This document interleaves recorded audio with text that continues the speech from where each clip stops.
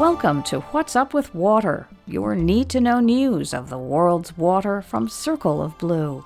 I'm Eileen Ray McCann. In Syria, a major cholera outbreak that began in the northern regions has now spread across the country.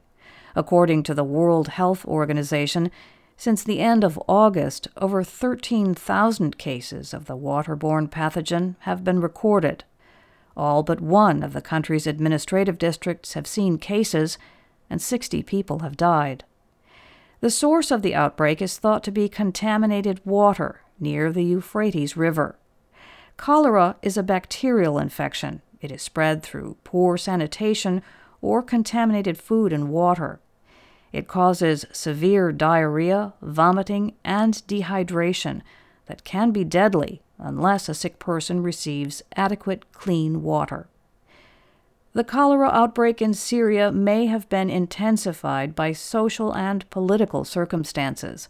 The country has seen years of conflict, economic crises, and drought that have weakened its water and sanitation systems.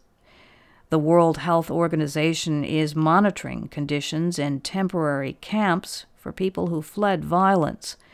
Crowded conditions in the camps can amplify infections. It's been nearly a generation since the country's last cholera outbreak, so aid agencies like Doctors Without Borders are training local health clinics on how to identify and treat patients. The last cholera outbreak in Syria was in 2007. In research news, a new report details a steep decline in the abundance of the world's animals. According to the Living Planet report, since 1970, the average species has seen its population drop by 69%. The losses are due to poaching, pollution, and the conversion of habitat into farmland and pavement. In human terms, that's the equivalent of 7 out of 10 people vanishing from each city. The report is from the conservation group World Wildlife Fund and the Zoological Society of London, and it takes the pulse of nearly 32,000 species of mammals, birds, fish, reptiles, and amphibians. According to the report, freshwater species have been hit the hardest. Because of dams, pollution, and other threats, freshwater fish, frogs, and salamanders declined, on average, by 83%. The World Wildlife Fund argues that this startling loss of biodiversity is intimately linked with the warming of the planet caused by greenhouse gases.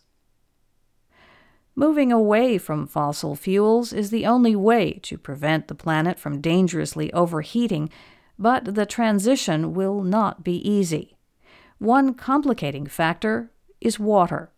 Lack of water doomed plans for a proposed hydrogen production facility in Australia that were shelved in May.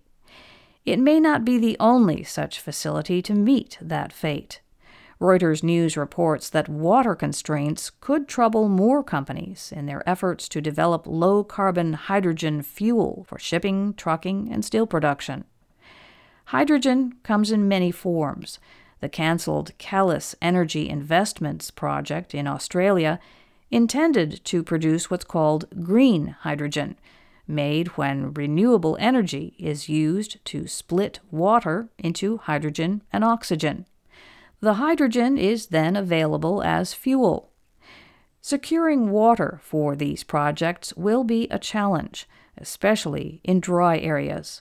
And Reuters found little mention of water security in company statements or industry white papers. Companies are considering a range of alternatives, but each has substantial drawbacks. Projects in coastal areas could use desalinated water, but it is expensive, and the briny byproduct must be disposed of as waste. And that's What's Up with Water, from Circle of Blue, where water speaks. More water news and analysis await you at circleofblue.org. This is Eileen Ray McCann. Thanks for being here.